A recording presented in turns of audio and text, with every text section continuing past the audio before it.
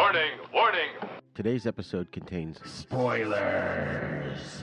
So if you have not seen the movie or TV show that we are talking about, we highly recommend that you watch it first, then listen to this episode.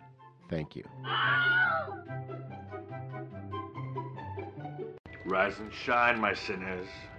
When Father Evil starts his day, he gets a little deadly. Deadly Grounds coffee has the richest, smoothest flavor you'll find anywhere. It's sinfully delicious. Once you go deadly, you never go back. Order yours at getdeadly.com. Coffee's so good, it's scary.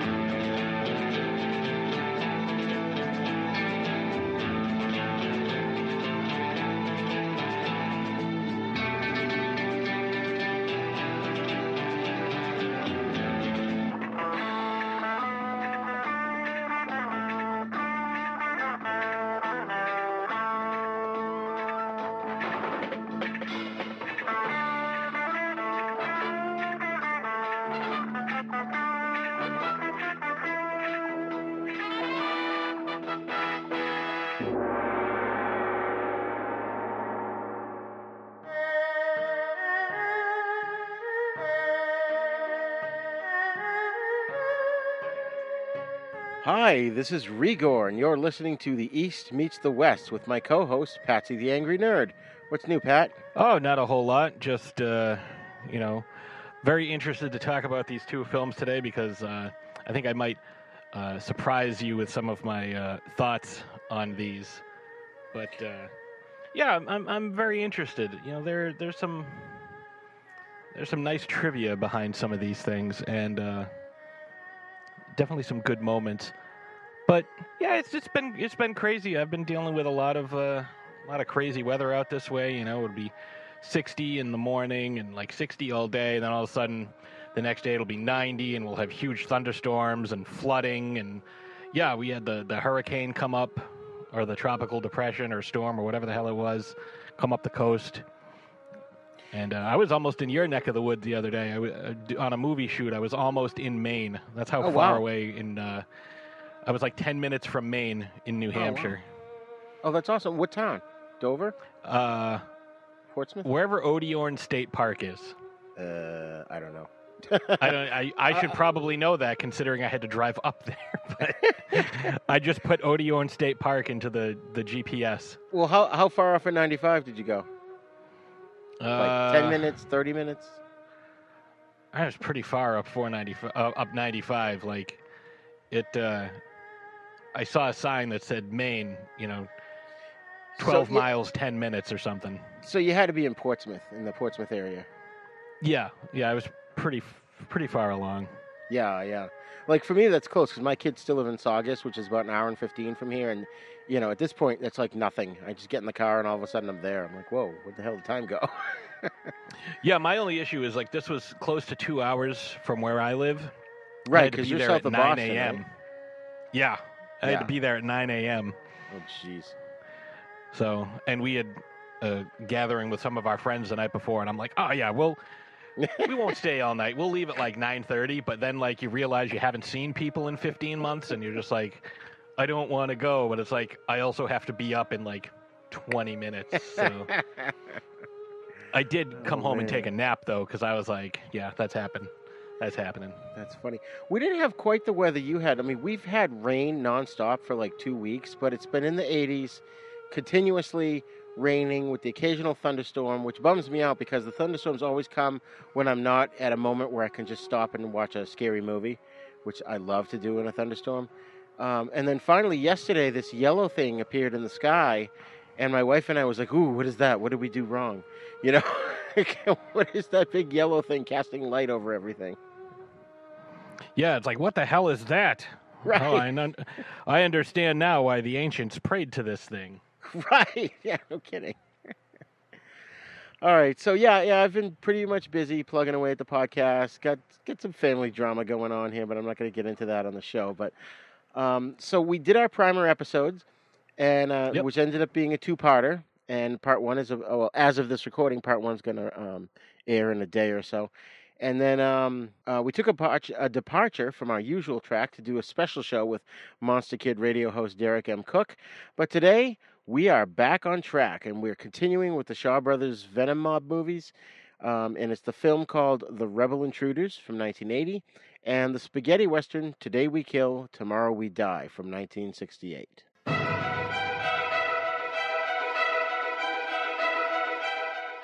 You all should know by now.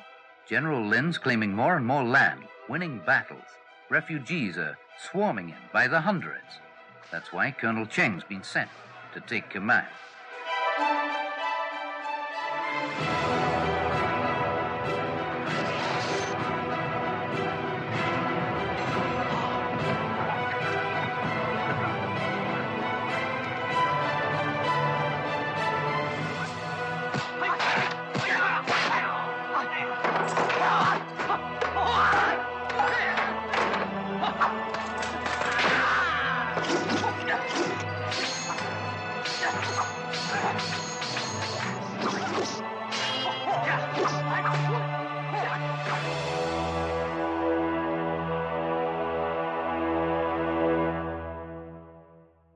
The Rebel Intruders, aka Killer Army, from 1980, takes place in a China that's torn apart by a vicious and brutal civil war which threatens the stability of the land.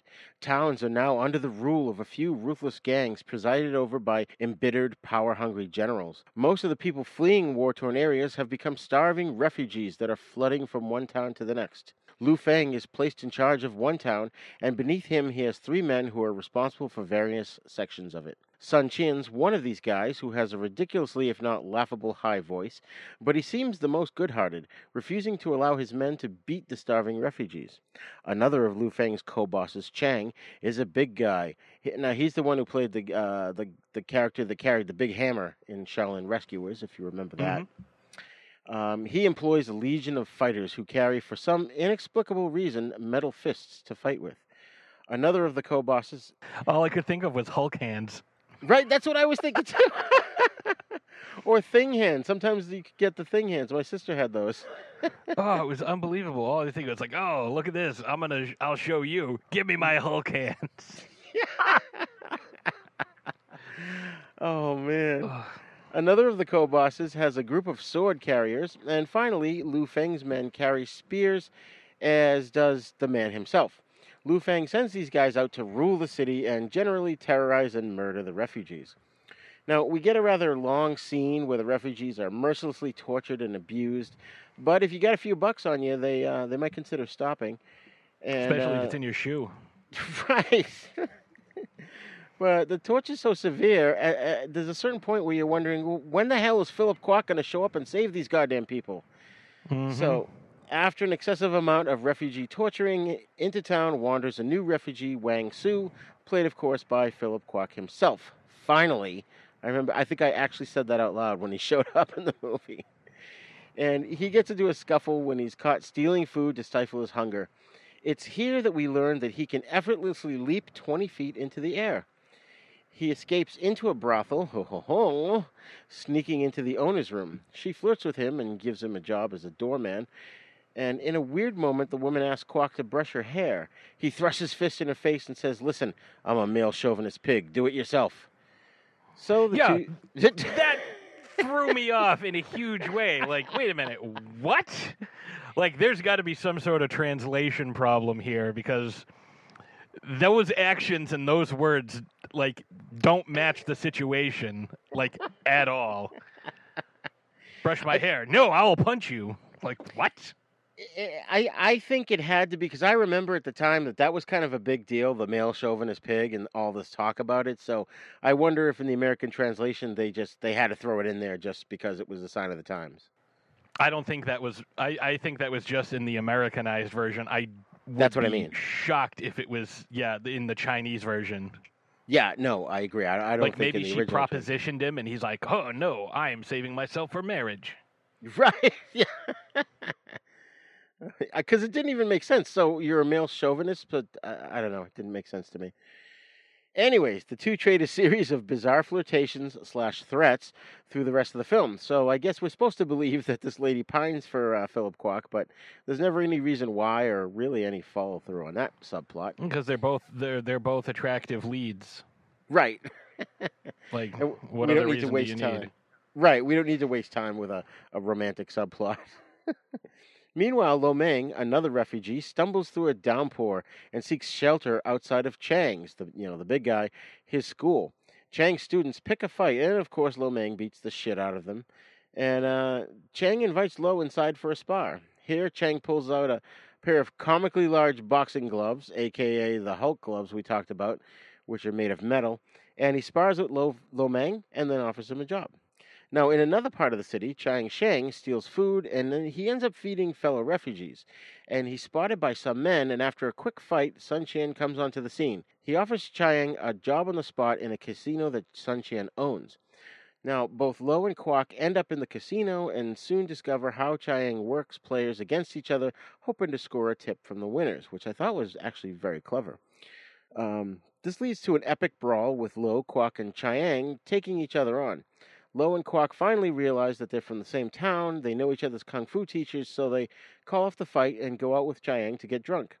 Chang Che, the director, inserts a sort of an inside joke in this scene, and it's the part where Lo Meng easily knocks down a practitioner of the snake style, which was popularized by the Five Deadly Venoms. So that was sort of an inside joke, I guess. The three decide to become blood brothers, biting their thumbs because apparently their teeth are either ridiculously sharp or their skin is paper thin, and they draw blood pretty easily. They pour the blood into a tea, which they take turns drinking.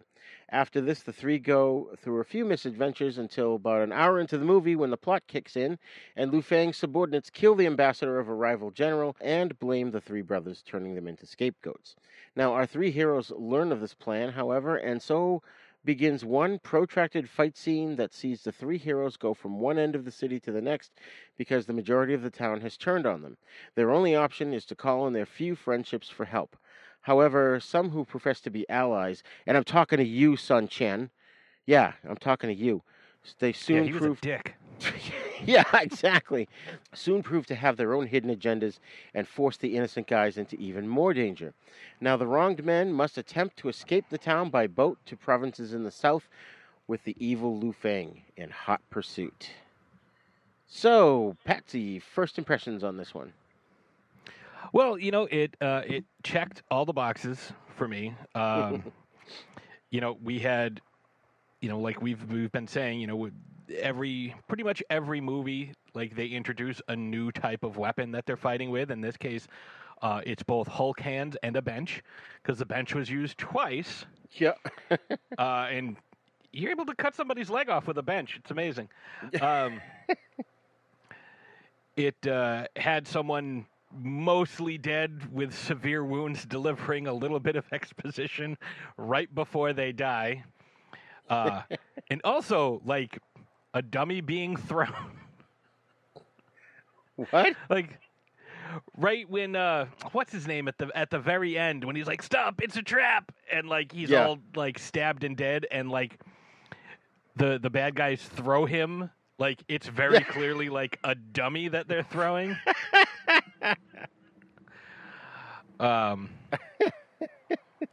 Also, Lo Meng using a great feat of strength, where he throws that whole, like that display down, like the whole. The message board there, or whatever. Yeah, when the guys are chasing him with spears, and he just like pulls the entire like advertising display down and like uses it to block and run away. Yeah. I will say though, like you're saying, an hour in when the plot kicks in, some of the fight scenes at the beginning were very lackluster. Like, you could tell by the camera angles that these guys weren't even coming close to hitting each other. It wasn't convincing at all. Even some of the choreography at the end, like, there's one part where Philip Kwok is fighting the guy with the two swords there, and you can tell, like, and they're doing a slow motion scene, and they're both like holding back where they could have and rightly should have hit each other. Right. So it's like maybe don't use that angle in slow motion for that particular scene because it looks terrible. So like this wasn't my favorite. I found it very boring for a lot of it because a lot of it like what you were saying. It's like, oh, let's bite our thumbs and drink this blood tea because then we can be brothers. It's like, I guess, like, yeah. And I was thinking, do they have a knife? Did? Right. Well, everybody had knives everywhere. Like, no, that's true. And that's the thing. Like, how did he not, like, oh, let me bite my thumb? It's like, that's, like if you're Shakespeare, that's a sign of disrespect. Yeah. He bit his thumb at me. I wasn't a huge fan of this particular one, but it did have some fun fight scenes, and I mean, I liked some of the weapons. I do like the 3-section staff. Yes. That's one of my favorite weapons to see people use. Which is funny because I just thought it was like a triple nunchuck until I did my research, and it's a 3-section staff. Okay. Yeah, it's a very difficult weapon to master because it like moves so much, but it's so versatile. Yeah. Like you can use it against, swords, against spears, against, other like, long reach weapons because it's a longer reach weapon, but it's also a close quarters weapon depending on how you're holding it. So it's one of my favorite. Well, I never trained with that one because I was very confident that I would whack myself simultaneously in the back of the head and right in the balls if I were to try to use it. I was 100% sure of that, so I never worked with that one. Oh man, I have a slightly different opinion. I enjoyed this movie, but I can see, like I said, the plot took a while to kick in. I think for me, I was just enjoying watching these guys together again, and I was pissed off at Sun Jian for being a dick and kind of turning traitor because he was so nice. He did not want to hurt the refugees, and I thought, oh great, he's going to be the one to step in and help them. And maybe that was an on-purpose plot twist just to throw us off. But yeah, I mean that was good because he generally is like a good guy and like on the side of good. I mean, obviously, Liu Fang is just going to be a bad guy. Like that's yeah. I didn't like the mustaches on some of these guys. Some of these guys look like teenagers trying to grow mustaches and like had a hard time doing it. It's like, you know what? We'll just put a fake one on. Are you talking about like Wong Lick, who was he was the dude that wore black and all his guys wore black and they had swords? Yeah, the guy who the one I was just talking about fighting Lo Meng at the end. Yeah. Yeah, his mustache looked awful. Yeah. It made me think of the Superman the movie story where Gene Hackman comes in and Richard Donner's like, you need to shave your mustache. He's like, all right, I'll shave my mustache if you shave yours. And so they shave it off. And he's like, all right, your turn. And Richard Donner just pulled off his fake mustache. Yeah. I love that story. I mean, that's really what it seemed like was going to be like, yeah, this isn't a real mustache. Right. I can just pull this off at any time. That actor Wong Lick, he was in the last 4 Venoms films that we covered. He was in Shaolin Rescuers, The Daredevils, Magnificent Ruffians, and 2 Champions of Shaolin. I thought he was appropriately douchey here, and he was a great fighter, though, especially in that end scene when he's going up against, I think it was Philip Kwok, right? Oh, maybe it was Lo Meng. I can't remember now. I think they took turns. I'm trying to remember who had the 3-section. It was Philip Kwok had the 3-section staff. Right, and then Chiang Sheng had the sword and the shield that he stole from one of the bad guys. But Wong Lick was the bad guy in black with the mustache, and all his men were in black, and they all had swords. Yeah, and that's how he looks in like the last couple of movies. Like, right. If you look at his IMDb page, like that's the same outfit he's wearing, except he has a hat. Right. So, like, it's the same outfit, and it's like, nope, I have a very specific style. This is how I'm gonna dress. This is the colors I'm gonna wear, and bring me my fake mustache. Right. He has it in like a crystal case. Oh man! And then we mentioned Sun Qian, who ends up being a traitor. Now, I feel like I missed something? Did they explain why he turned out to be a bad guy, or was he just like, "Haha, I'm not what you think"? Or... I think he was just trying to take advantage of the situation and make money. Oh, okay. And it didn't work out because again, he got his leg cut off with a bench, Right. and then got his windpipe crushed. He didn't put up as much of a fight as I was kind of hoping. Like, it was very quick. A lot of these fights were fairly quick. Right. And I wanted to throw out how I forgot one of the other new weapons, like the double Dutch attack with the jump ropes, Yeah. which, while showing off some sweet acrobatic moves, like it's like jump rope, like. Chang Cheng had a sword. Were you not just screaming at the screen, going, "Why doesn't he just cut the ropes with his sword?" That's what I was waiting for. I was like, why doesn't he cut the rope? Why does you have a sword, cut the rope. Don't stop jumping, just cut the rope. Right. Stop jumping, just cut the rope. Or kick one of those guys, and then the rope becomes useless because apparently they need 2 guys to operate each rope. Right. And it's like, what are you doing? Oh. And it's like, to me, the ropes are a step slightly lower than the flags. Yeah. That's where I'm at with those ropes. I was like, this is dumb. Like, the only shot that you had was the fact that there was 6 guys, so there was 3 ropes, or maybe there was 8 guys with 4 ropes. I don't know. It got ridiculous. I'm like, what are we doing here? And one of the Why guys, are we- I couldn't tell if it was Chang Cheng or Philip Kwok that got the ropes were wrapped around their hands and legs, and they were pulled, and it was actually the actor, because you could tell, because they were doing this sort of top-down camera view of them pulling him and then spinning him and flipping him, and then I didn't know, I couldn't tell. I watched it twice and I couldn't tell which was which. Yeah, it was. There was a lot of really fast movements with that, so it was hard to keep track of who was doing what. Yeah. A lot of times, the only way you can tell who is who, because of how fast these fight scenes go, is take a note of who has what weapon at the beginning, and Right. just kind of follow the weapon. Yeah.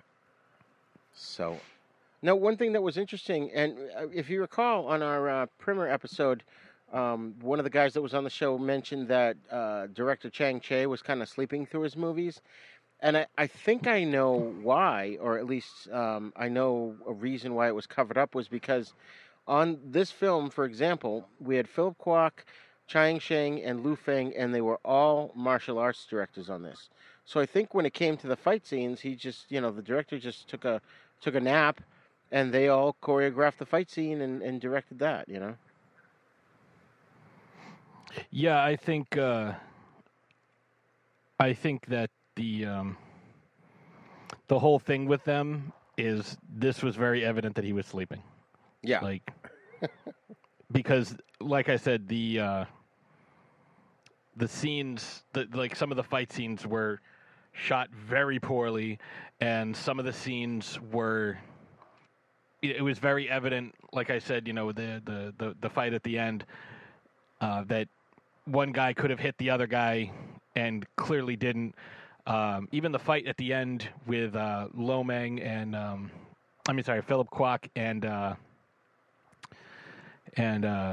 Lu Feng.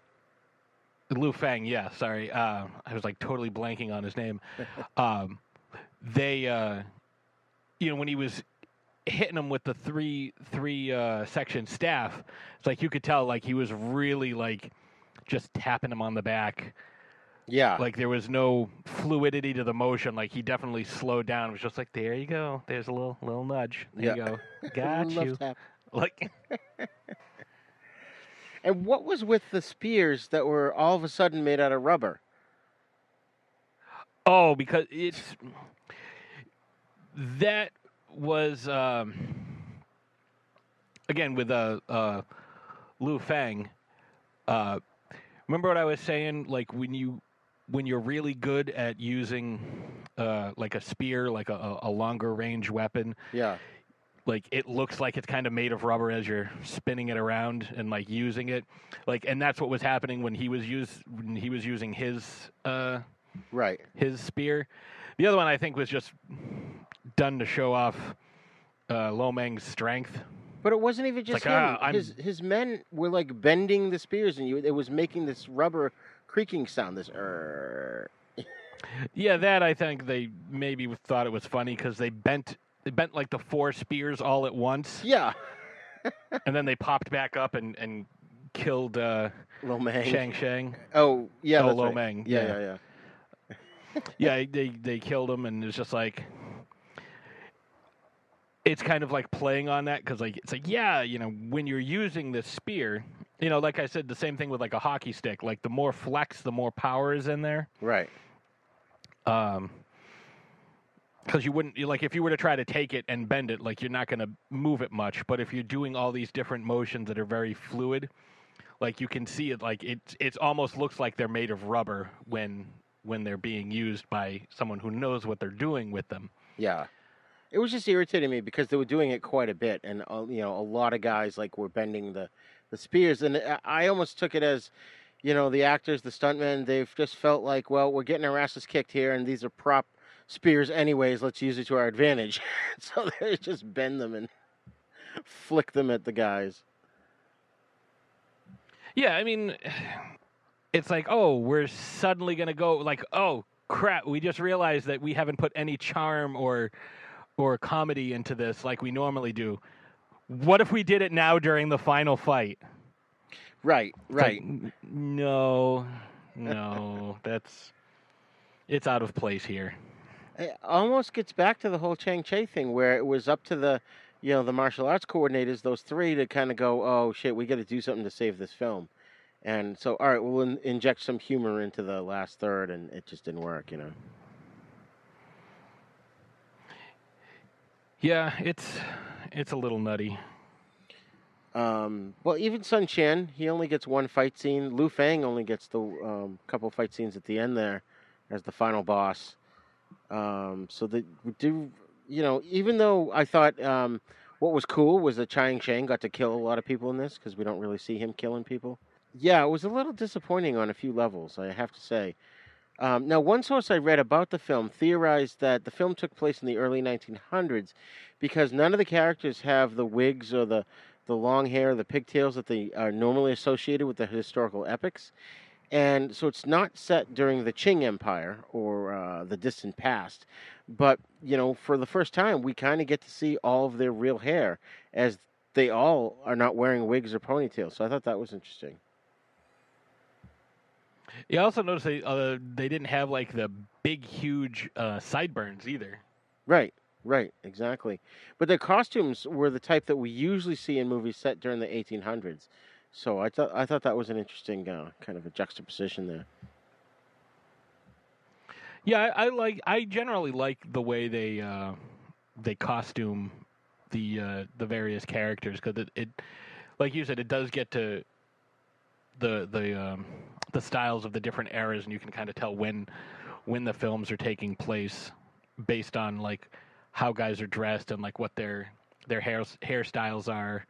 You know, as opposed to trying to guess, you know, the technology of the time. Right. There was one funny scene where Chiang Shang was jumped up onto the gambling table and was spinning on his head. I thought that was kind of funny. Oh yeah, that was fun. It was kind of like breakdancing. I was like, oh, a breakdance fight. Yeah. Yes, they're breakdance fighting. But yeah, like you mentioned before, Philip Kwok did a lot of stool foo, as I call it, in this movie. Now, did he always have the 3-segmented pole with him, or was that only when the chick from the whorehouse gave it to him? He had it at the beginning, and he gave it to the madam there. I was like, only give it back to us if we're in trouble. That's right. And then she gave it back to him. Okay, I forgot about that element. Yeah, that weird ceremony they did to cement their brotherly bond. I kind of found it interesting when I first watched it, but we haven't really seen anything like that so far in these films that we've covered. But it did seem a little out of place. All they had to do was like one of them pulls out a knife and then you cut. And, you know, we all get that you're making a blood brother pact. You know. Yeah, well, given the state of the world the last 15 months, that's not something that I would even entertain at this point. It's like I saw a meme that was going around. It's like, oh, remember when you used to let people just blow all over the food that we were going to eat on our birthday? Like just blow all over a cake? Like we lived a wild lifestyle. Yeah. Oh man, speaking of wild lifestyle, though, Lo Meng did kill a guy with a handful of chopsticks. So I was thinking of you when I saw that. Oh yeah, he's got to do something like that. Show him what's up. Lo Meng is I always look at him like because we always match these up. He reminds me a lot of Bud Spencer. He's like an analog to Bud Spencer. He's always showing off his massive strength. Yeah. I think we'd mentioned it would have been cool to see a movie where the two of them fight each other and then end up teaming up. Oh yeah, they'd start to fight and then they'd both go and like. The fight would probably start over who could eat and drink the most. Right. And it'd be like 2 days later and they're still going at it and everyone else is passed out on the floor. Yeah. But what's funny? You were talking about the directing and I noticed that the camera work was kind of inconsistent because like there were certain scenes where the camera would get really swimmy, especially towards the end for like no reason. Usually you do that if someone's drugged or they get hit in the head or something, but I didn't get why they were doing that. And then they did quite a few bird's eye views where we were looking down at what was going on. And then the other thing I noticed too was like you're always, noticing that these movies don't have a lot of cuts in the fight sequences. And this one did. There were quite a few cuts actually that I noticed. Yeah, I noticed that and I was going to bring that up because I was like, wait a minute. Like, I don't know if looking at the IMDb, there's one cinematographer, but it's like it seems like there was like 4 different people all operating their own cameras. It's like a band I went to see once. They were just like the absolute worst band. It's like the lead guitar, the rhythm guitar, the bass player, and the drummer were all playing different songs, and this quote unquote singer. I leave that in quotes because it sounded like, if you turn your engine on in your car and then you turn the key again while it's on. Oh, yeah. Like that horrible screeching sound. That's kind of what he sounded like, but not quite as melodic. Oh, my God. The band is called Chelsea Grin. I don't care if they hear this because they're awful. They're actually named after, the scars that the Joker has. The scars that who has? That's the Joker. Oh, yes, yeah. Heath Ledger's Joker, like the forced smile. Yeah. That's what a Chelsea Grin is. It's also known as a Glasgow smile. Okay, yeah. So that's what they named themselves after. So super cool. It's the worst thing I've ever seen, and I've accidentally seen them twice because I opened up for bands I actually wanted to see. But it was almost like that's how the approach to directing this film was. It's like, all right, we have a cinematographer, a director of photography, a director. They're all going to film whatever they want, whenever they want. Like, oh, did you find the storyboards? What storyboards? Like, we took the storyboards, we shuffled them up because for some reason they were drawn onto the back of, these 3x5 cards, and we thought they were just like a deck of playing cards, so we kind of shuffled them all up, and that's how we shot these different shots.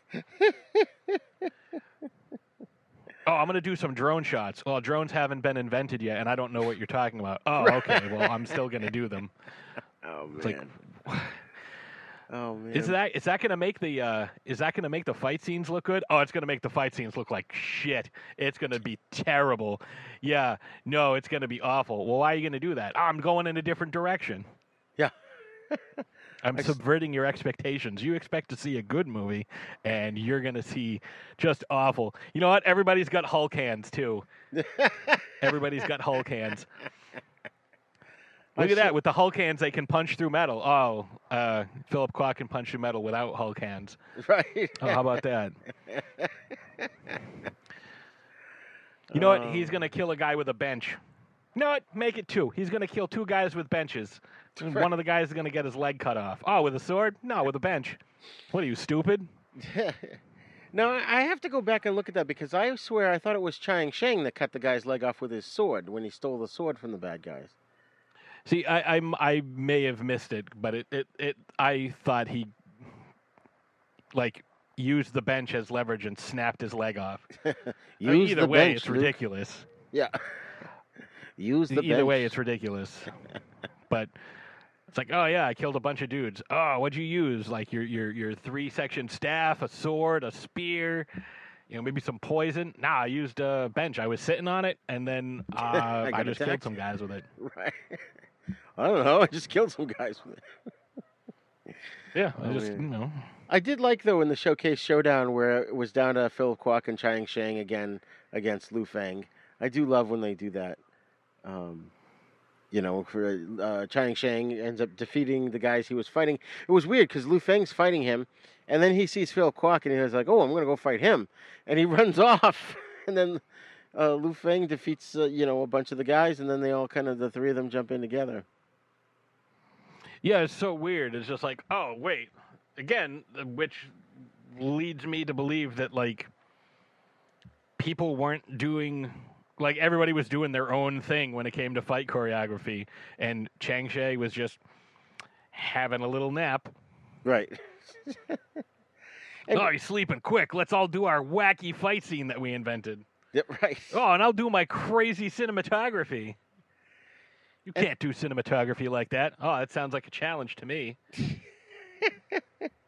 And there was two things that stood out to me. Well, actually, I guess they kind of stood out to me. But the main one was when Philip Kwok wraps his 3-segmented staff around Lo Meng's neck and strangles him to death.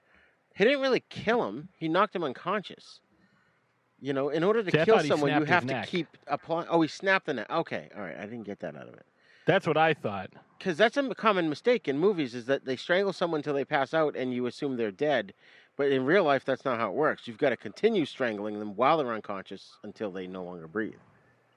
Yeah, otherwise it's not gonna do anything. Right.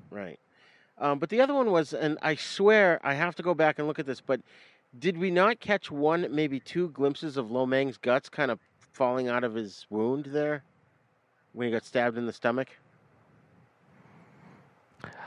I didn't notice, but I swear on the first time we saw his guts kind of slipping out. I mean, it's probably like blood packs and stuff like that are supposed to be his guts that he's just kind of holding. Kind of like the very end of Beneath the Planet of the Apes.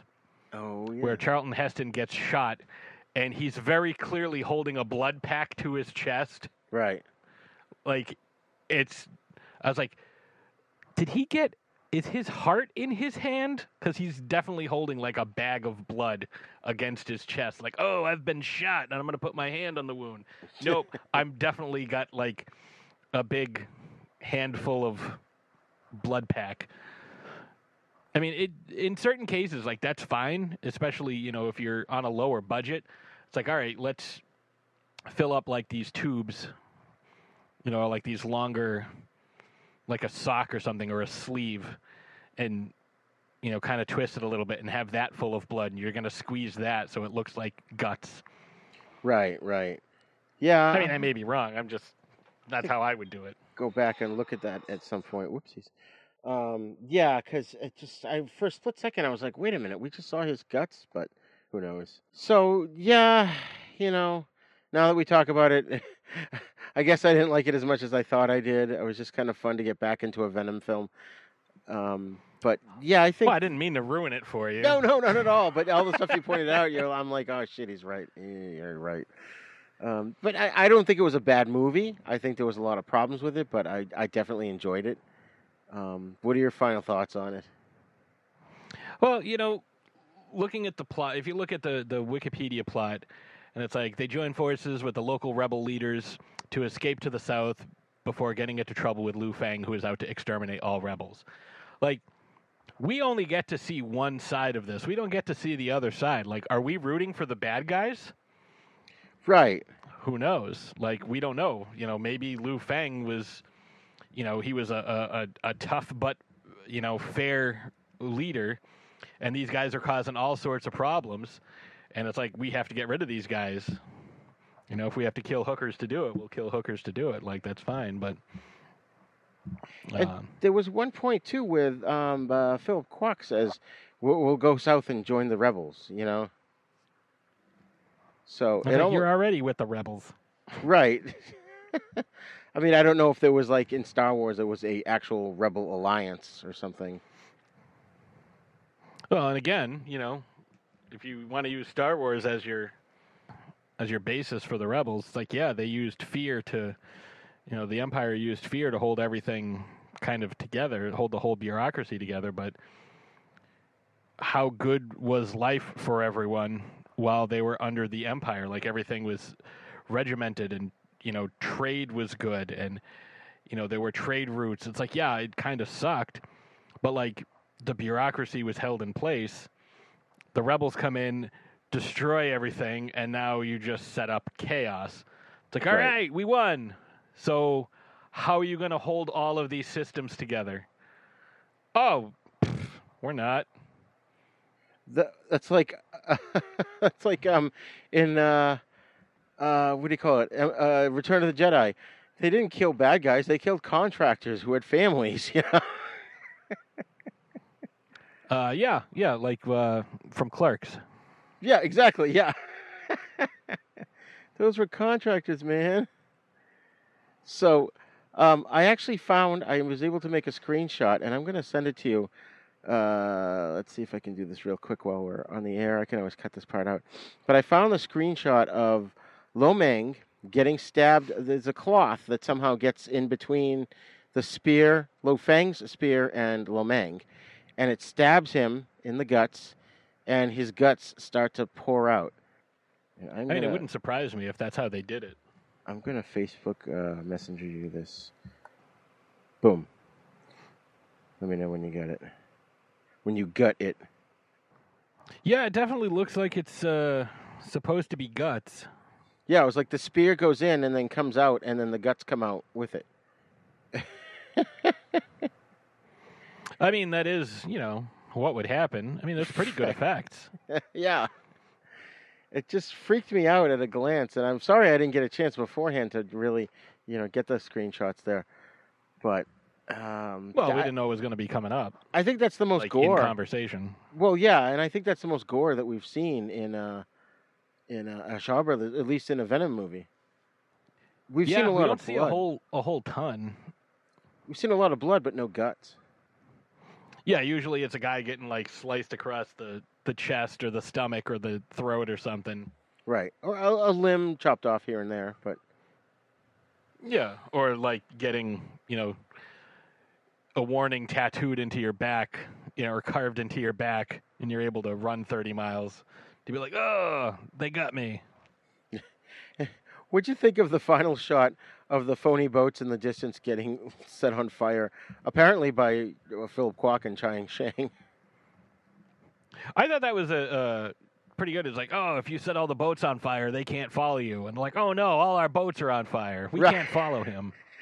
I thought the effect was decent. It was a practical effect, I thought it was pretty funny. Smart, though. Set all their boats on fire. Yeah. So, all right. So that is our discussion of the Rebel Intruders, Rebel Scum. So, it meandered, but I did like the relationship between Kwok Shang and Lo Meng. You don't really get to see Lo Meng integrated into the group as often as we would like to, so I thought this was kind of cool for that aspect of it. Actually, there was a moment where I thought, when they had the noose around Lo Meng's neck, I thought for sure he was a goner. I'm like, oh no, there's no way he's surviving this. Yeah, I didn't think he was going to die there. It's like, yeah, if most of these movies have a lot of characters die, but it's like I didn't think he would die there. I thought he would die fighting. Which is, typically the way these guys go. It's like, you're tied up. Haha, we'll get you. I mean, very rarely do you see somebody killed, in a weak way like that, getting the Boba Fett treatment. That's true. Yeah, they don't get just thrown into the Sarlacc pit. They get to go down fighting. So, all right, cool. So, that was, like I said, the Rebel Intruders, and we're going to take a break, and then next up will be the spaghetti western Today We Kill, Tomorrow We Die from 1968, directed by Tonino Cervi and starring Brett Halsey and Bud Spencer. Hello, this is Rod Barnett. I'm the host of The Bloody Pit, the podcast that examines films from across the decades. On The Bloody Pit, we have several ongoing series of shows within the show focused on specific things in genre cinema that I and my co-hosts find fascinating. There's a long-running series focused on Italian maestro Antonio Margheriti's films from the 1960s all the way up through 1990. There's an on-again, off-again series focused on 1970s science fiction films. There's an in-depth look at the Western movies that William Castle made before he struck out on his own and became the horror auteur that we know and love. A look at the classic Coffin Joe films from Brazil. And our long-term project to look at every Universal horror film made in the 1940s. That's a long project, people. It's going to take us a long time. Sprinkled in amongst those are various other episodes focused on other stranger areas of cinema, like Lucio Fulci, Dario Argento, and even some obscure British crime films from time to time. So join me and my rotating crew of co-hosts as we examine the stranger side of cinema through an exploitation lens. Except when we don't. Yeah, you never really know exactly what to expect on The Bloody Pit. So join me for The Bloody Pit.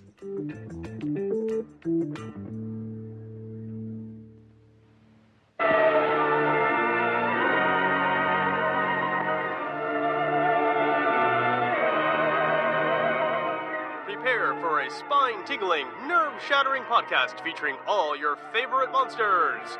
You won't believe your ears when you listen to Monster Kid Radio. Here are your hosts, Derek M. Cook, and his ever-rotating stable of guests discuss your favorite classic and sometimes not-so-classic monster movies. Subscribe to Monster Kid Radio through iTunes or Stitcher, or visit monsterkidradio.net before the next weekly episode of Monster Kid Radio. Go through the archives for interviews with Sarah Karloff, Victoria Price, and Joel Hodgson. Listen to discussions about movies like Creature from the Black Lagoon, Island of Terror, and King Kong.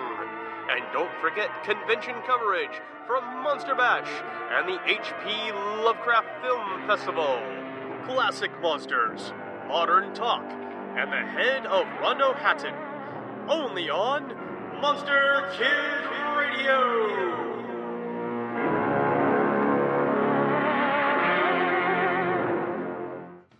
Are you a lifelong fan of General Hospital? Are you a new fan who wants to know more about the history of the show? Do you enjoy talking about the show with others? Do you find yourself yelling at the TV? Is your self-care an hour a day in Port Charles? If so, we invite you to join hosts Amanda Kimmel and Shannon Coach at the place where all the hidden conversations take place and secrets are revealed. Meet us at Pier 54, a General Hospital fan podcast.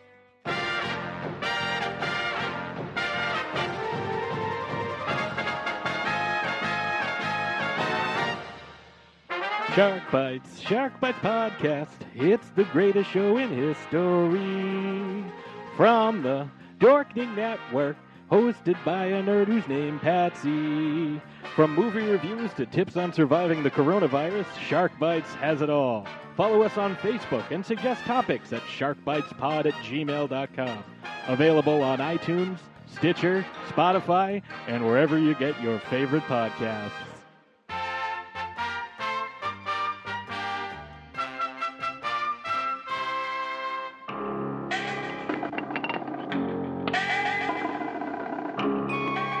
Bill, no hard feelings.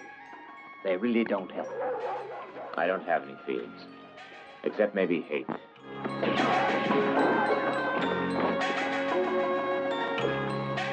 I guess you're looking for El Fego. And he collected rebels, half-breeds, and deserters till he had the scum of the earth all together. That's a mighty powerful mob he's got there. I'll be looking for gunmen. I don't want to kill you because I'm the curious kind. I'm looking for men who know how to kill. Want to know what you have to do? $10,000 don't need any explanation. Well, maybe you know these guys? Sure I do, Marshal. That one there's Jeff Milton. Well, next to him is Francis Colt Moran. Then comes Bunny Fox. And last, but sure as Hades not least, O'Banion. Well, what are we waiting for? Let's go after them. There's 30 of them and 2 of us. We'll go on to Madigan and wait for the others.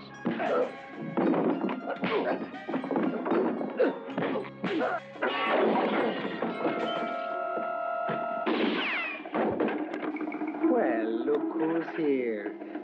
Bill Kiowa. Don't talk, shoot. Comancheros!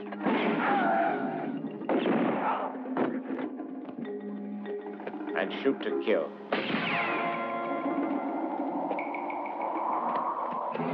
So today we are pairing, of course, our Shaw Brothers film with the spaghetti western. Today we kill, tomorrow we die.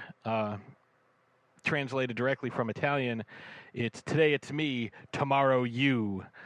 I think I prefer the other title better. And yeah.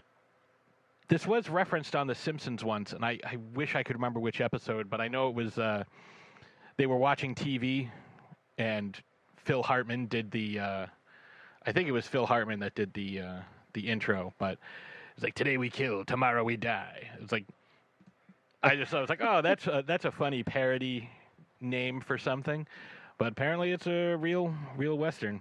That's funny. So it's a very straightforward plot. Wrongfully convicted Bill Kiowa spends his sentence planning revenge against the gang of Comancheros who murdered his wife and blamed him for it. Upon his release, he hires 4 specialist killers for his vengeance. And one of the things we see at the very beginning is Bill Kiowa with his wooden pistol practicing drawing. And that's all he does all day, every day, for 3 years. And he draws, and the new, I wouldn't call him a warden, but like some random dude that works in the jail is like, oh my God, he's got a gun. Yeah. So, he spends his time, kind of preparing for vengeance, because that's what you do when you are, in a Western and you're wrongfully convicted of killing your wife. Did they say how many years? That. 3. Okay. Yeah, he was in there 3 years, and every day. I mean, that seems a little low. Well, they say 3, but in according to SpaghettiWestern.net, he's released from prison after 5 years. So his nemesis, James El Fuego, is a leader of the Comancheros, a legion of army deserters and half-breed Indians. Oh, there's so much wrong with that sentence.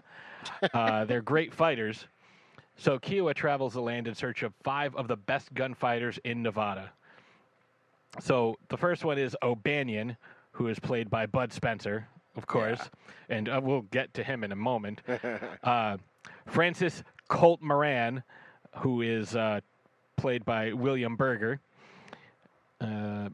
Jeff Milton, who is played by Wade Preston. Sorry, I'm going back and forth between tabs here. And Bunny Fox, who I thought was going to be like some sort of femme fatale with that name. Yeah. Played by Franco Borelli, but credited as Stanley Gordon. Same with Brett Halsey, played Bill Kiowa, but he was credited as Montgomery Ford. Yeah, very close, almost the same. Yeah. And Bunny Fox, like I said, Stanley Gordon, but Franco Borelli. With his, quote, dirty five, Kiowa sets after the Comancheros to avenge a terrible wrong. So we know what he's going after. And so there's a lot of stuff that I thought was very interesting. Like, I don't want to, completely break it down, but, obviously we can. He goes from town to town, and, like, you get to see a little bit of what each one of these guys can do, or at least what their reputation is for. Like, so, I guess with Bunny Fox, when he finds them and he starts he offers everybody $10,000, $5,000 up front, $5,000 when the job is done. Right. Which at that time, $5,000 is like, I don't know, $100,000 today. Right. Like, that's insane. Yeah. Like, you could buy a horse for like $12. Right. And horses now, if you want a good horse, it's like $500,000. Right. So, put that in perspective. Bunny Fox is about to hook up with a prostitute who seems a little old for him, but maybe that's what he goes for. Yeah, because he's like, oh yeah, like you're definitely my type. I was like, oh wait, $5,000? Yeah, you're not my type anymore. $5,000 is more my type. I mean, just think about like the type of hookers you could get for $5,000 back then. No kidding. $1 hookers, Yeah, one $5,000 hooker or $5,001 hookers. Right. And when he tries to recruit Bud Spencer, Bud's getting ready to take a bath, and like that dude's weird. Like the guy that was shaving him. Yeah. He had a gun on him, which he might have learned from what's his name? Oh my God, Ringo, not Ringo. Oh, the one we just talked about a couple episodes ago. Oh, what's his name? My name is Nobody. Henry Fonda. Yeah. Yeah. Yeah. Which I thought was a nice touch. He held his gun on him the whole time while he was being shaved. He's like, yeah, I don't trust anybody with a razor. Yeah. And then he's like, oh, I'm going to go take a bath now. How much for a bath? I was like, oh, you can sit in here. And it's like this fancy bathtub. And it's like, there's no way that it's going to fit him. Right. So then they go into the next, like, stall over. And he's like, oh, this will do just fine. He starts getting undressed. And, like, the guy's kind of just still standing there. Yeah. He's like, hey, what are you doing? Like, trying to take a bath here.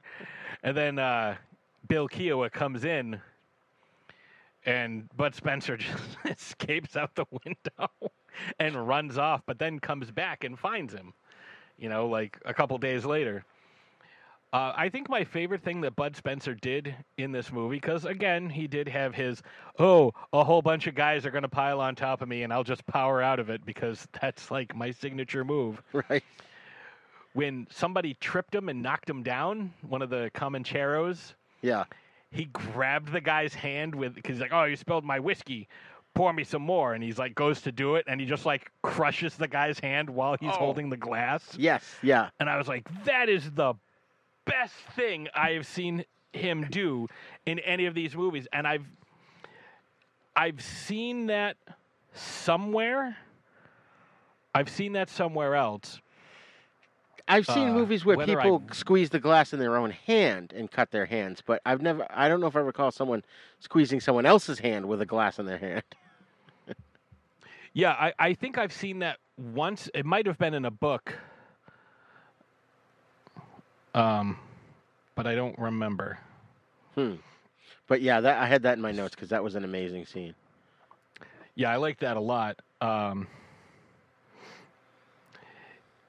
There's also a scene where, like, eventually these guys, most of them get caught, and the guy's coming at him. The same guy that whose hand he shredded is coming at him with brass knuckles with a blade on it.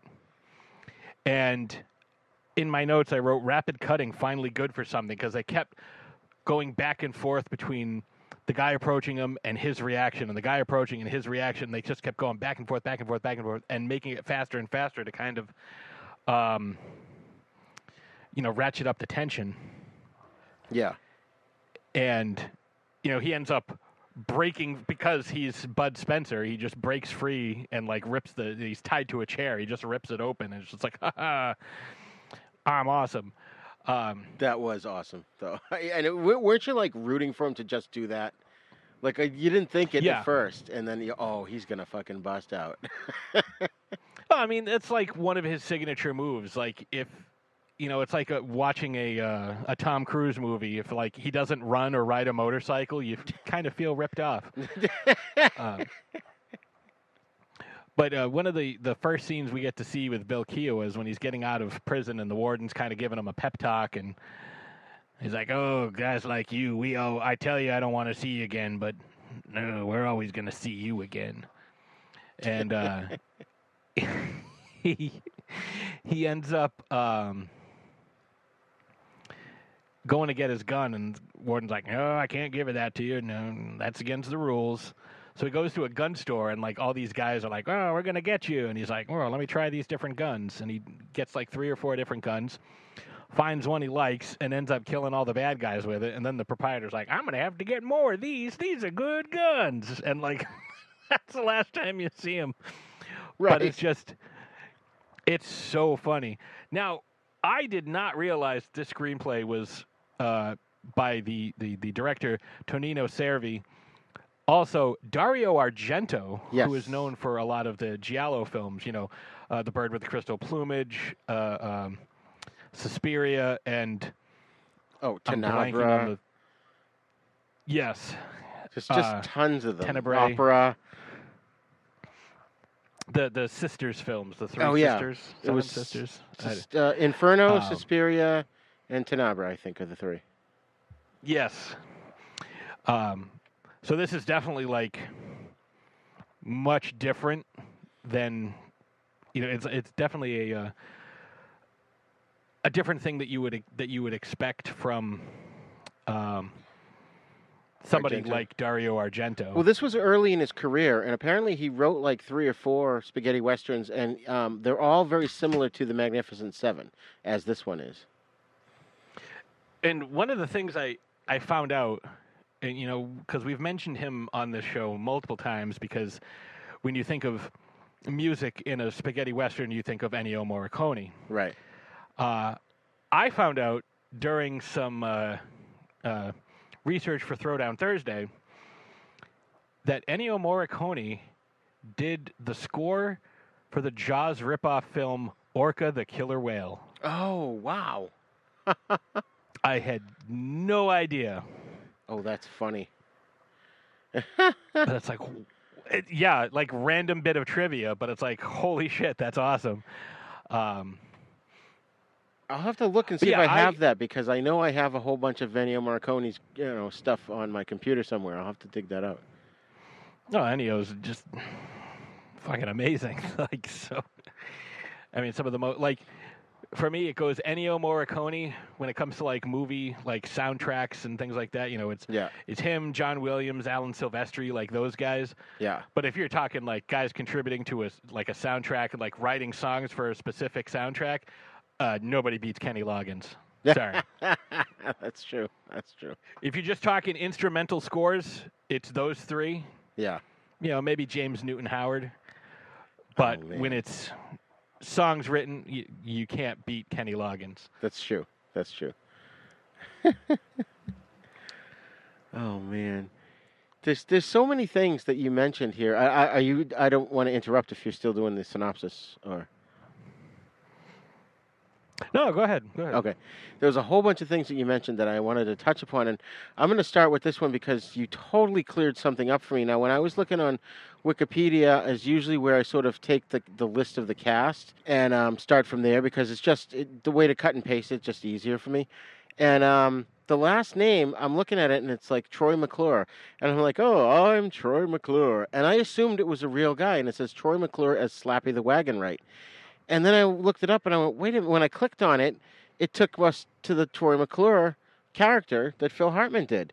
So when you just mentioned earlier that it was a Simpsons reference about Today We Kill, I looked it up real quick, and in the show, in the episode Homer Alone, they mention the movie Today We Kill, Tomorrow We Die, which is a film starring Troy McClure. And it's Troy McClure mentioned it during his video tour of Rancho Relaxo. And that's what it was. And they said that's a parody of Ojiame Domani Ate, which is, as you said, today it's me, tomorrow it's you. So I thought it was just a big joke, which it still is in the Wikipedia, that someone, you know how Wikipedia is sort of encyclopedia by consensus. But so I thought someone was just being funny, and that's actually the Simpsons reference. So you kind of answered a question for me, which is awesome. Mm-hmm. No, I totally, like, as soon as you said this is what we're going to watch, it's like, oh my God, like, that's a Simpsons reference. And I couldn't remember where it was where it was from. That's funny.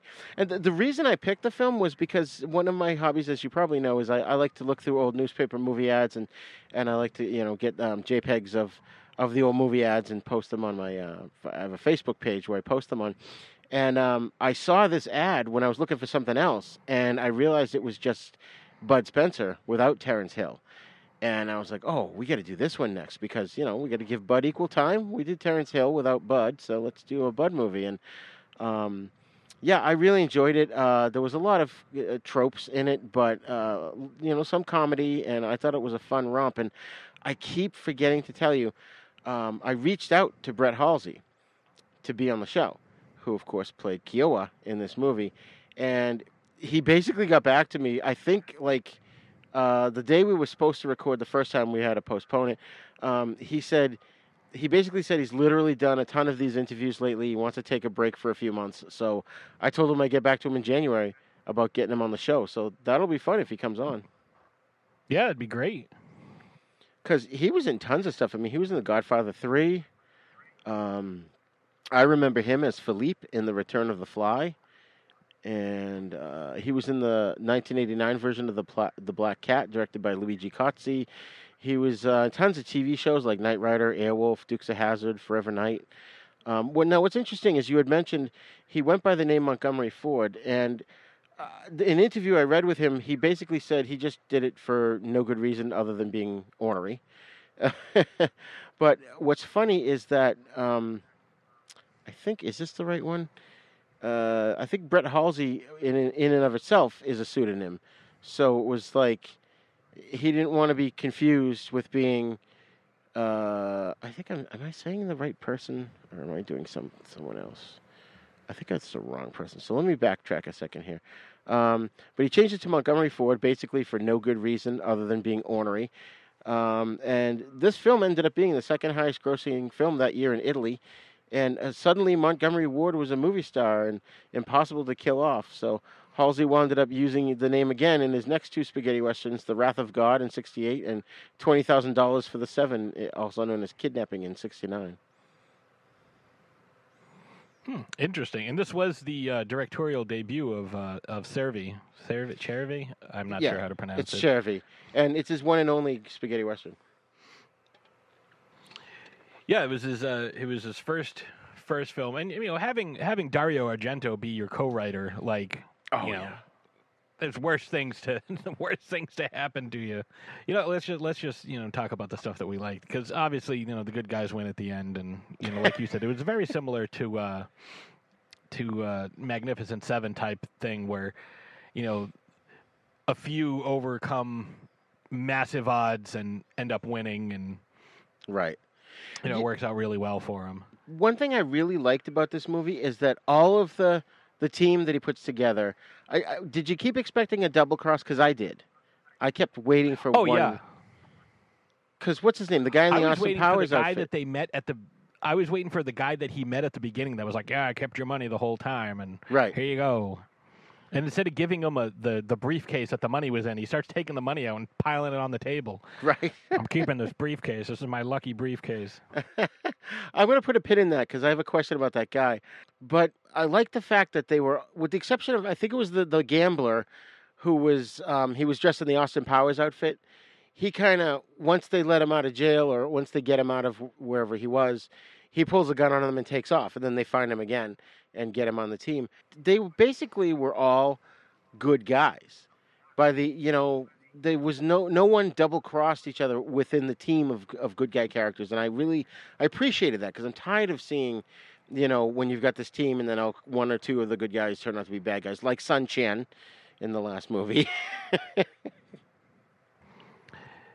I think my favorite thing about this movie is that, like, the guy who played El Fago is like, oh, I'm the leader of these Comancheros who, again, are,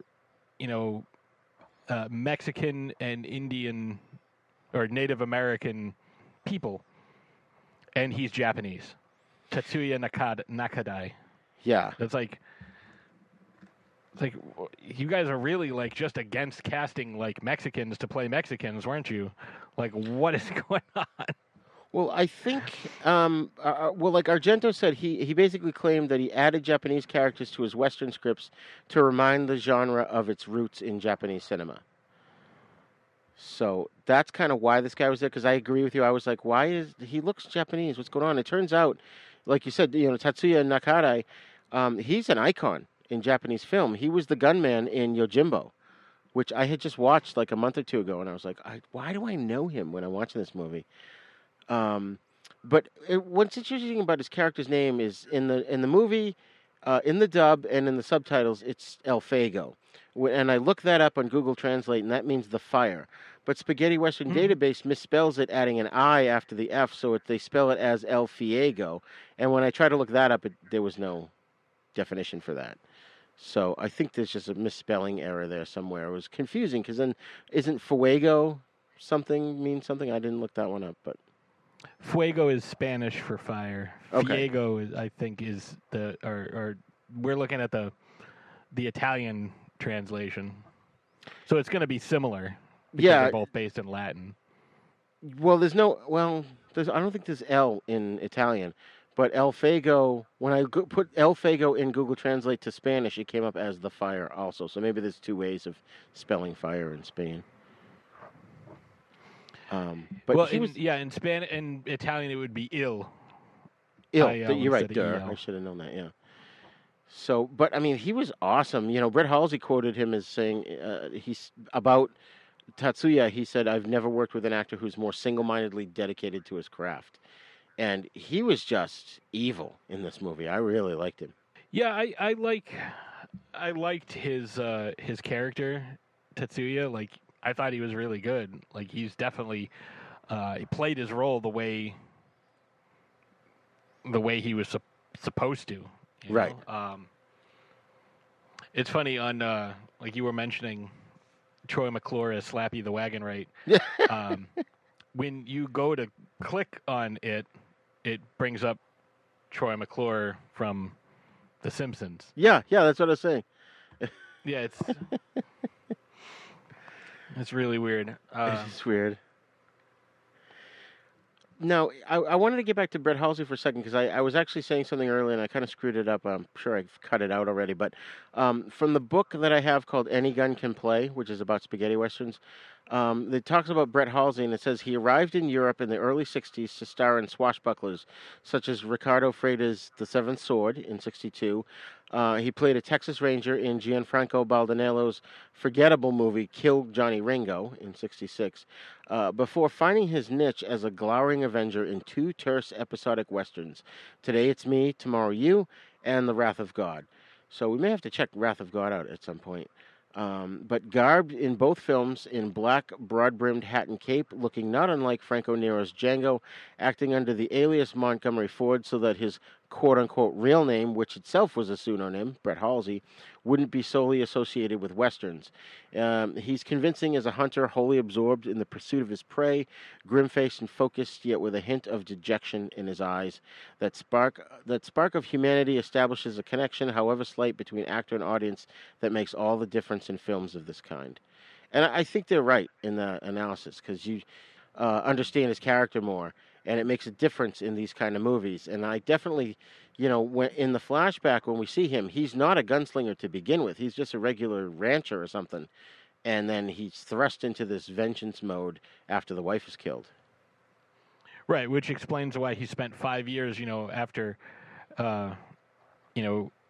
whittling this this piece of wood down into the shape of a gun, using it, to learn how to draw and draw quickly, and get that muscle memory for years, just every day, all day. Yeah. I mean, it makes sense. Oh yeah. Especially where these guys are coming after him, like, oh yeah, he was a chump, like he was easy to take down, like shouldn't be a problem now after he spent 5 years in prison, and he's like, haha, I'll show you. Yeah. And so will my friends. Like that scene at the end where the guy is advancing on Bud Spencer, and he is able to get up and break free of his bonds, and a bunch of guys show up with guns, and they're like, oh crap, but then their friends show up and kill everybody. Right. My favorite part of this might have been when they go to grab that one guy, and he's the sheriff, and he lets the dude out of prison. He's like, all right, you're sheriff now. Right, the drunk. drunk. I've always wanted to be sheriff.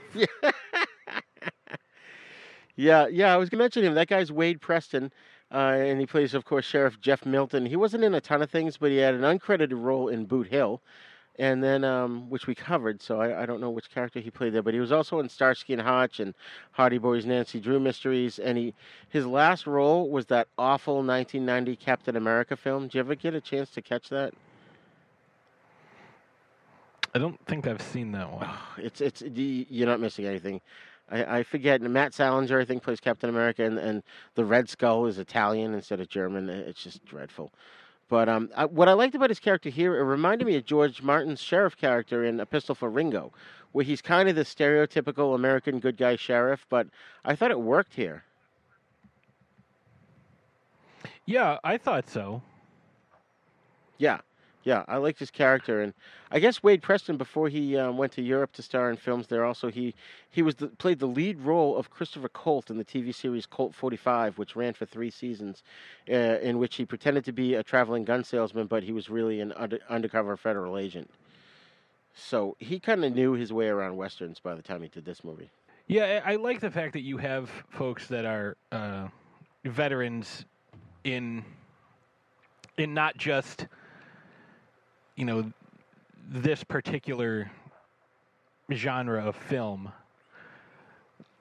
but you have guys that and ladies as well that have acted in other genres, and they can kind of bring that expertise and different life experience, like we were talking about Tetsuya, like.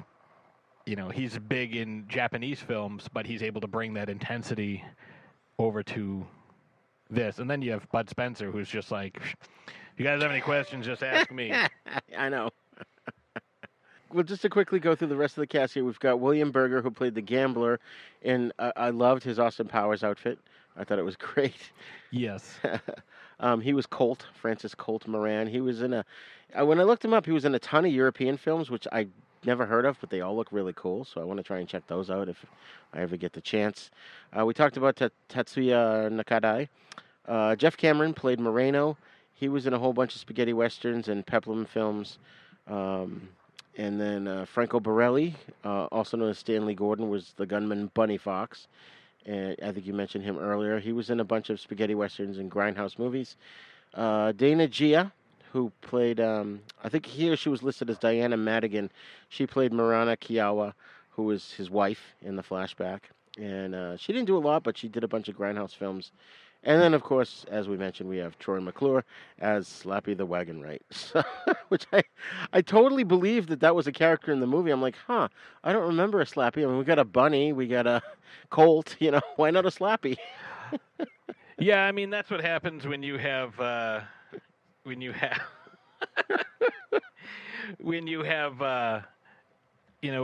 something that can be edited by anybody. Yeah, exactly.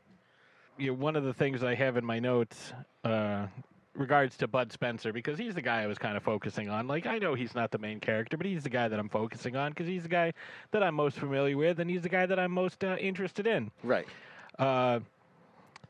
First thing I thought of was, so he can catch a bullet but can't fight a guy with a machete. Like, the guy shot him, and he caught the bullet. Yeah. But then struggled to beat the guy with the machete. Yeah. I noticed that, too. Who then, like, should have killed him, which led me to my next note. Is there anything that can kill Bud Spencer? Like, I'm pretty sure he's immortal. Well, he survived the bullet to the head, so... Right, well, that's what I'm saying. Like, there's no... What can kill him? Yeah. Oh man, yeah, he was awesome. And in fact, that's one of the things when they brought this over to DVD over in the U.S. because the Trinity, actually not DVD, but in the release and then later in the DVD releases, because of the popularity of the Trinity films, it was marketed as a Bud Spencer movie under the name Today It's Me, Tomorrow It's You. For I think for some of the video and DVD releases, because in the theater it was Today We Kill, Tomorrow We Die. So, yeah, I mean, Bud Spencer obviously was the huge star in this movie, even though he was a second-tier character. Yeah, I thought that, going into it, I thought that these were going to be kind of like one-note characters, because they didn't get a whole lot of development, Again, it reminded me a bit of, after you said it, it reminded me a bit of The Magnificent Seven, where there's, it's like, here's a little bit of the backstory, and we're going to use... their skills in place of their personality traits. Right. So I love movies like that, where you pull a team together, each one has a different skill. Those are always fun types of storylines. I love those. Yeah, and I think that, these are definitely some good characters. Like, you can kind of get behind them, and like,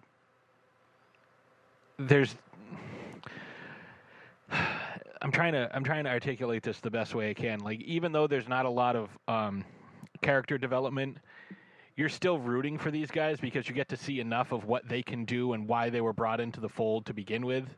Right. Obviously most of them are doing it for money, but like by the end, it's like, oh, we've gone through all this stuff together. Yeah. Let's bite our thumbs and drink some blood tea. Yeah. That's as close as what, they didn't quite do that, but it's close enough.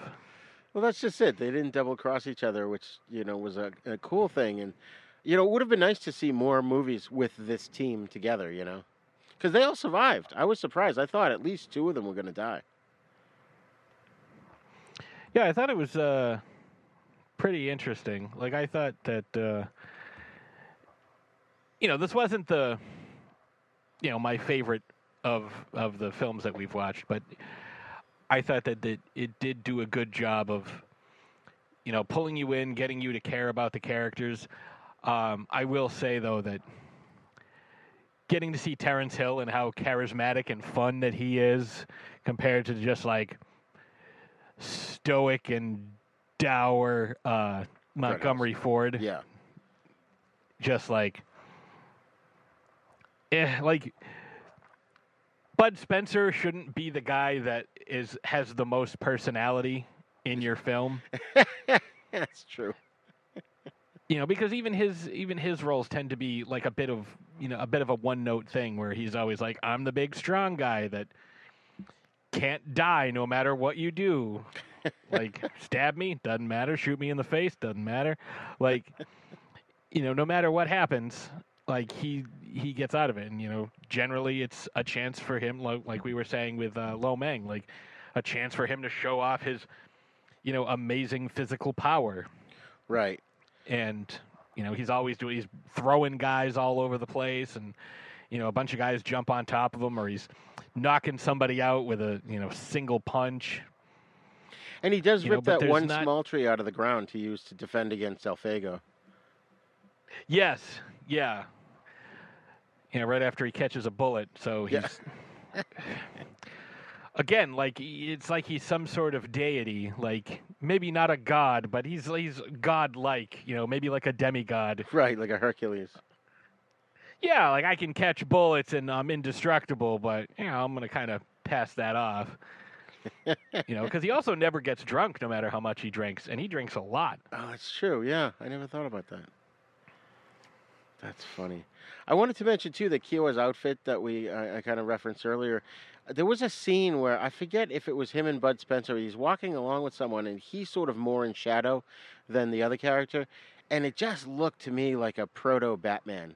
There was just something cool and iconic about that outfit. And yeah, everyone's like, well, it was the same outfit Django wore, but there's a reason for that. It looks cool,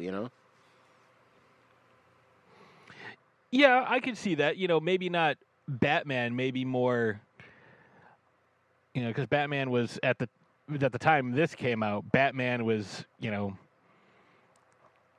Adam West, maybe more of like the Shadow or Zorro. Right. I just was thinking of modern Batman. It just sort of made me think of, if they did an Elseworlds, which they may have, where it's Batman in the Old West. He'd have to have the pointed ears, but it just had that. I got that feeling from it, where you could barely see the whites of his eyes, and it just cloaked in darkness. Although his coat was kind of a print pattern. It wasn't solid black, like his suit jacket or whatever you want to call it. Yeah, I mean, I did like his outfit. Yeah. Like, I'm with you. But again, I think I like the Terrence Hill type of, like, gunslinger that we've been getting to see. Right. Yeah, that's true. And more personality, more fun. Again, like that's one of the things we're always talking about with the Shaw Brothers films. It's like, oh, this one wasn't that fun. Like we didn't get to see their playful personalities. And maybe that's just they're playing different types of characters, and these films are made sometimes 10, 15 years apart in different parts of the world, and you're telling different stories. But there are a lot of parallels between them. Like again, Bud Spencer and Lo Mang always showing off their strength, Right. And that's guys true. That go ahead. I was say guys that should be dead, but somehow manage to fight through devastating injuries, at least until they're no longer needed in the plot. It's there it is. Yeah. And, we've started off with Giuliano Gemma, and we kind of went into Terrence Hill. We did have a little Lee Van Cleef in there, who was kind of more serious and stoic.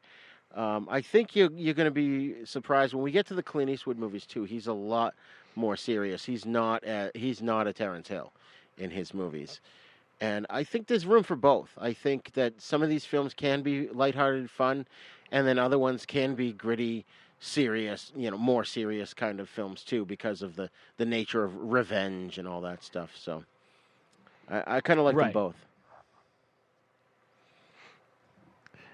Yeah, it's a lot of fun. Like these movies. This one not so much, but like we've talked about in the past with some of these where like a lot of especially like the Lee Van Cleef films, where it's like, okay, we're facing these overwhelming odds. Let's concoct some elaborate plan in order to defeat all these this legion of bad guys, because there's only a few of us that can fight. We don't have an army. They do. Like, what can we do to kind of even the odds? Is it a Gatling gun? Is it dynamite? Is it, digging trenches everywhere? Like, what can we do to offset their numbers? Because we're pretty great.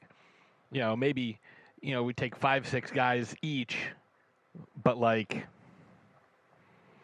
there's 1,000 guys. So yeah.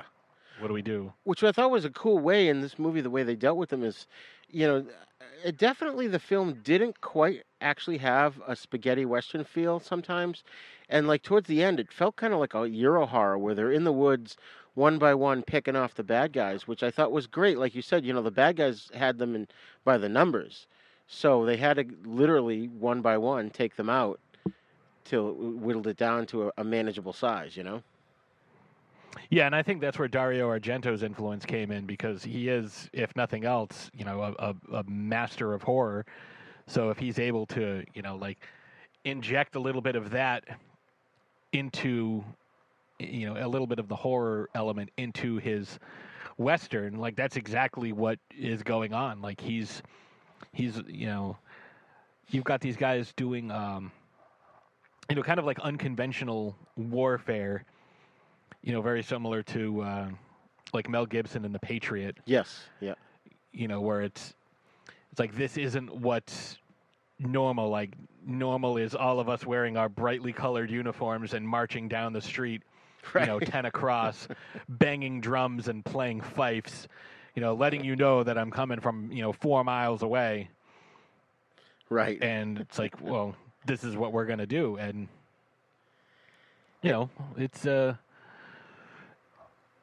it's definitely something that you would see, from a Dario Argento film. His films are very well written and well directed. So, And like I said, this is a young the kills Argento. weren't. I'm sorry. Go ahead. I was going to say maybe the kills weren't quite as graphic, but right. Yeah. Well, and don't forget, like I said, this is a young Argento. He hasn't quite gotten into his horror films just yet. But you can see the seeds being planted, the way he's thinking as a writer. Yeah, like you can definitely see like seeds of stuff that he's got planted that's coming down the pipeline. Yeah, exactly. Now, I wanted to change topic just for briefly because I didn't want to forget, but you had mentioned the Comancheros, and according to Spaghetti Western Database, it defines them in this movie as a legion of army deserters and half-breed Indians who are great fighters. When I looked up the definition of Comancheros in real life, it says they're 18th and 19th century traders that were based in northern and central New Mexico who made their living by trading with the nomadic Great Plains Indian tribes in the northeastern New Mexico. Northeast New Mexico, West Texas, and other parts of the southern plains of North America.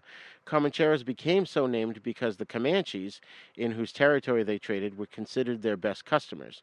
They traded manufactured goods such as tools and cloth, flour, tobacco, and bread for hides, livestock, and slaves from the Comanche. As the Comancheros did not have sufficient access to weapons and gunpowder, there's a disagreement about how much they traded these with the Comanches. So it's kind of interesting, sort of like the Wild Bunch in the last movie we did, or not the last movie, but My Name Is Nobody. They kind of took a real thing and made it different for the movie. Yeah, I can definitely see the way that that point of view there. I liked the fact that you had at least a few named members of the gang, and it wasn't just El Fago and then one other guy, like right. Whoever the second in command was. And I'm glad it wasn't what's his name? I'm gonna have to look it up. The guy who's in like all the other movies and he plays the same character every single time. Oh yeah, I can't think of it either. Pancho. Yeah. I can't remember his name.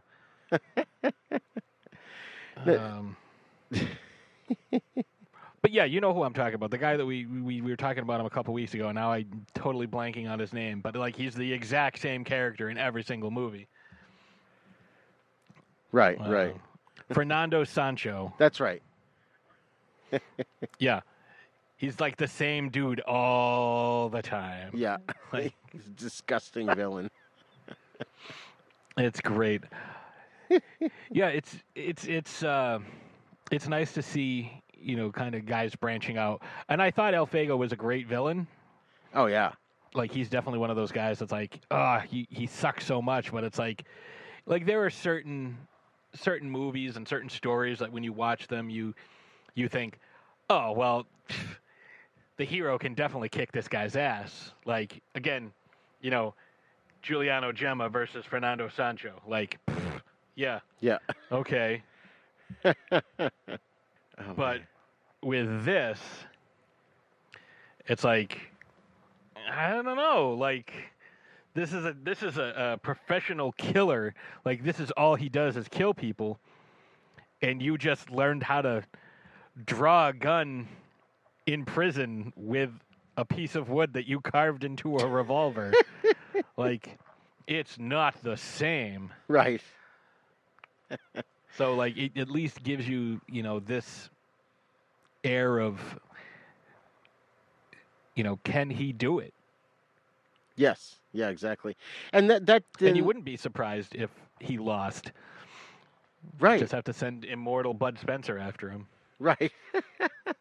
But it explains sort of why he had to pull a team together, because he knew he couldn't do it himself, couldn't do it alone. And that sort of brings... I mean, you don't go after an army by yourself unless you are trained. Like, right. This isn't like a Stallone or Schwarzenegger movie where it's like, oh, I fired 6 bullets and killed 40 guys. Nice shooting, Chocolate Moose. Yeah. But yeah, that's, what that brings me back to what I put a pin in earlier, which was when Keoma gets out of jail and he goes to the guy at the beginning, for whatever reason, I just assumed that was his dad. And then I thought that Keoa had stolen that money and the dad just saved it for him and said, okay, take it, do whatever you need to, I guess. But then in the flashback, he says, oh, my dad dies. Turns out he was really rich. We had no idea. And I got all this money.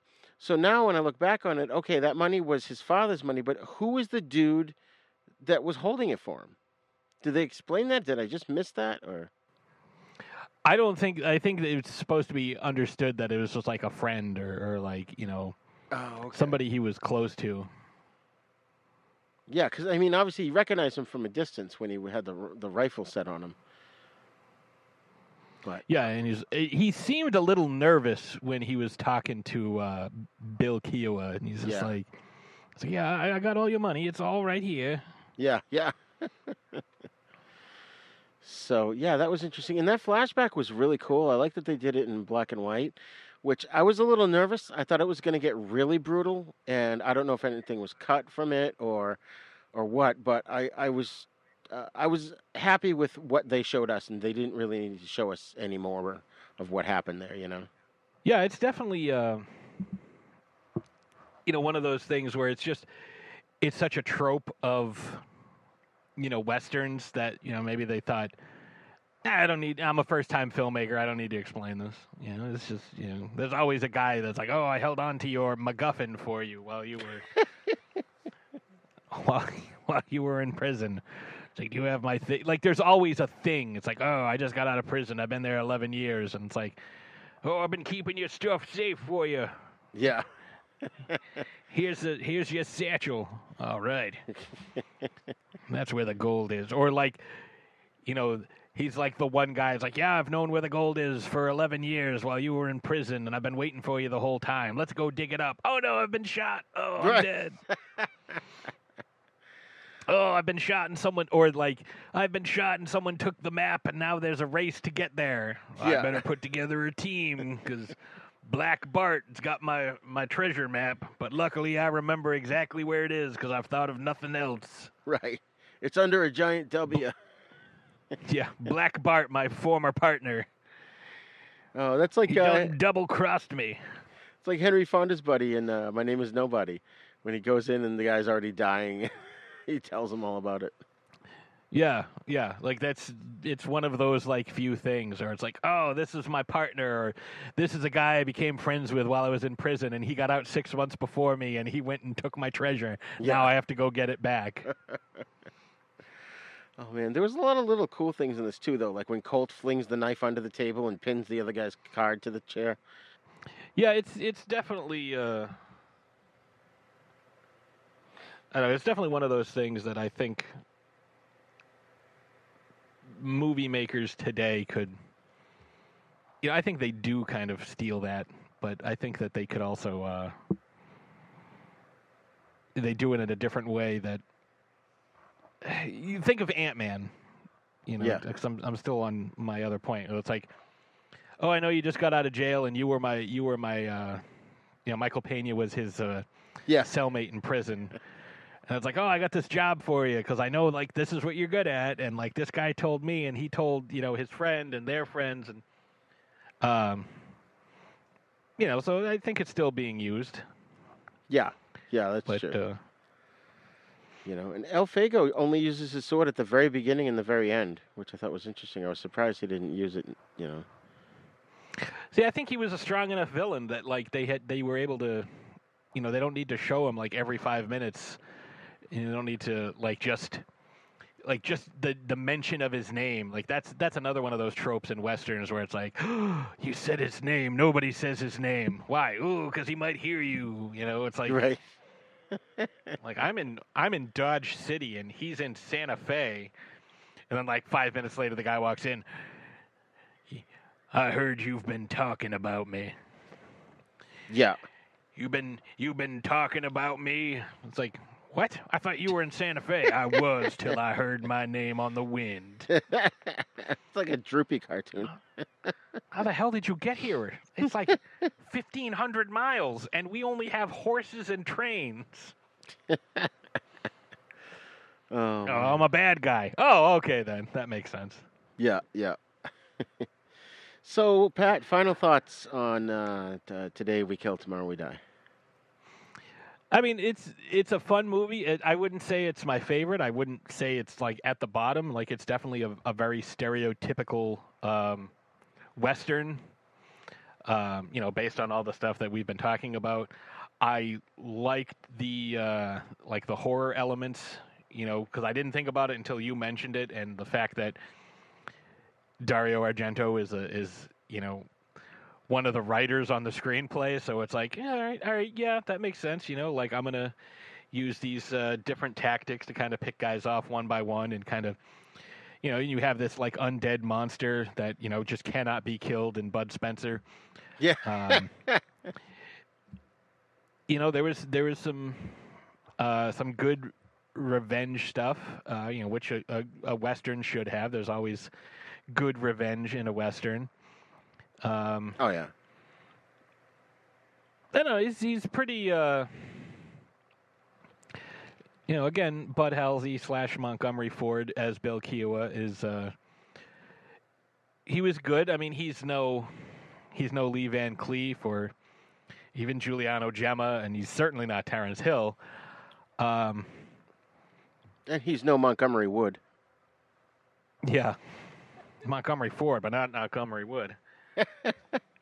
Yeah, I dug it, and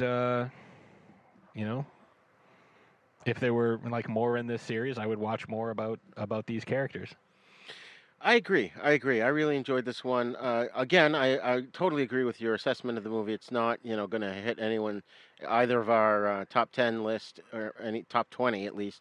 I think much like the Rebel Intruders, both these films were kind of mediocre, but they had a lot of elements that were enjoyable. This was probably a little more enjoyable and coherent than Rebel Intruders. It didn't seem like different directors were doing. In fact, there was a lot of cool shots, especially when they were in tight quarters, like inside a room and stuff. I thought the camera work was really good in this. And then by it having that Euro horror feel as well, it definitely it wasn't as cliched as it could have been. They took the whole revenge thing where there's one guy, his wife was killed, now he's going to take revenge, and they kind of twisted it by having him form the team to exact his revenge. So I thought that was kind of cool. And, overall I found it entertaining and engaging, and, I recommend it if you're looking for a fun spaghetti western to pass the time with. This is not a bad one. Yeah, I mean, it wasn't like an unpleasant movie. Like I definitely thought it was good. It had some good beats. It definitely had a lot of the Western tropes that you've come to expect. Yeah. We've bounced around as far as time frames go. Like sometimes it's in the 70s, sometimes it's in the mid 60s. We've done mid 60s to mid 70s over and over again, and it's a lot of them are very, very similar. But it's the way the story is told and the way the actors, are able to portray their different characters. Because the stories are very similar. But, yeah, I thought this one was a good one. Again, I was kind of hoping that Bunny Fox would be like a badass lady, but, Oh, man, that's so funny. Yeah, and I think, in the assessment of both these two films, I think we're going to see a lot different spaghetti westerns all across the gamut.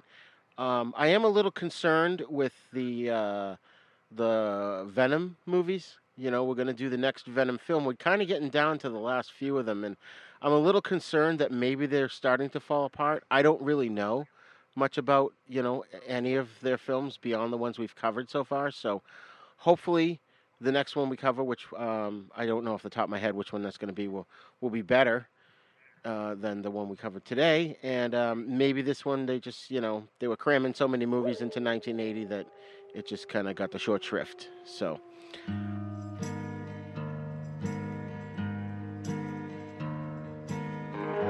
So that's it, folks. That's all the time we have for the East Meets the West today. You can check out more episodes, as well as our sister show, Then Is Now Podcast, in which we discuss all the cool stuff you may have missed out on at our website, havenpodcasts.com. And, folks, don't forget the East Meets the West is part of the Dorkening Podcast Network, so don't forget to check out all the great shows there at thedorkening.com. You can find me at throwdownthursdaypodcast.com for all the latest news and articles for, the stuff that we're doing that doesn't quite make it into the show. You can find me every Thursday on Throwdown Thursday on Spotify, iTunes, Google, all the places you can find podcasts. And you can also find us on Facebook. Come hang out with us on the different groups. And you can find us on YouTube, Throwdown Thursday Podcast. I've got some live trailer reactions. I've got a few live shows. I've been producing another show for some folks. But, there's tons of fun stuff. And if you get a chance on I'm not sure exactly when this show is going to air, but the video will be up on the 17th. I will be joined by Powerful Brandon, and we will be riffing on a couple of movies. We're going to be doing Birdemic, Shock and Terror, as well as Backstroke of the West, The Third Gathers. Nice. So join us for that. Is that August 13th? That'll be July 17th. Oh, July 17th. Okay. But it'll, even if this show comes out after July 17th, it's going to be up on the YouTube channel, so you can check it out there. Excellent, excellent. And folks, please send us your thoughts on today's episode at theeastmeetsthewest42@gmail.com. And you can check out our website, as I mentioned, havenpodcast.com. And don't forget to check out our YouTube page at youtube.com/user/UncleDeath1, where you'll find all our podcasts there, plus other fun stuff. And be sure not only to hit the subscribe button, but also share it with your friends and get them to subscribe as well. And make sure to go wherever you download your podcast and leave us a great review so more people can find the show. Plus, show us that you really do love us. Excellent, excellent. I agree. Join us again on our next episode of The East Meets the West. The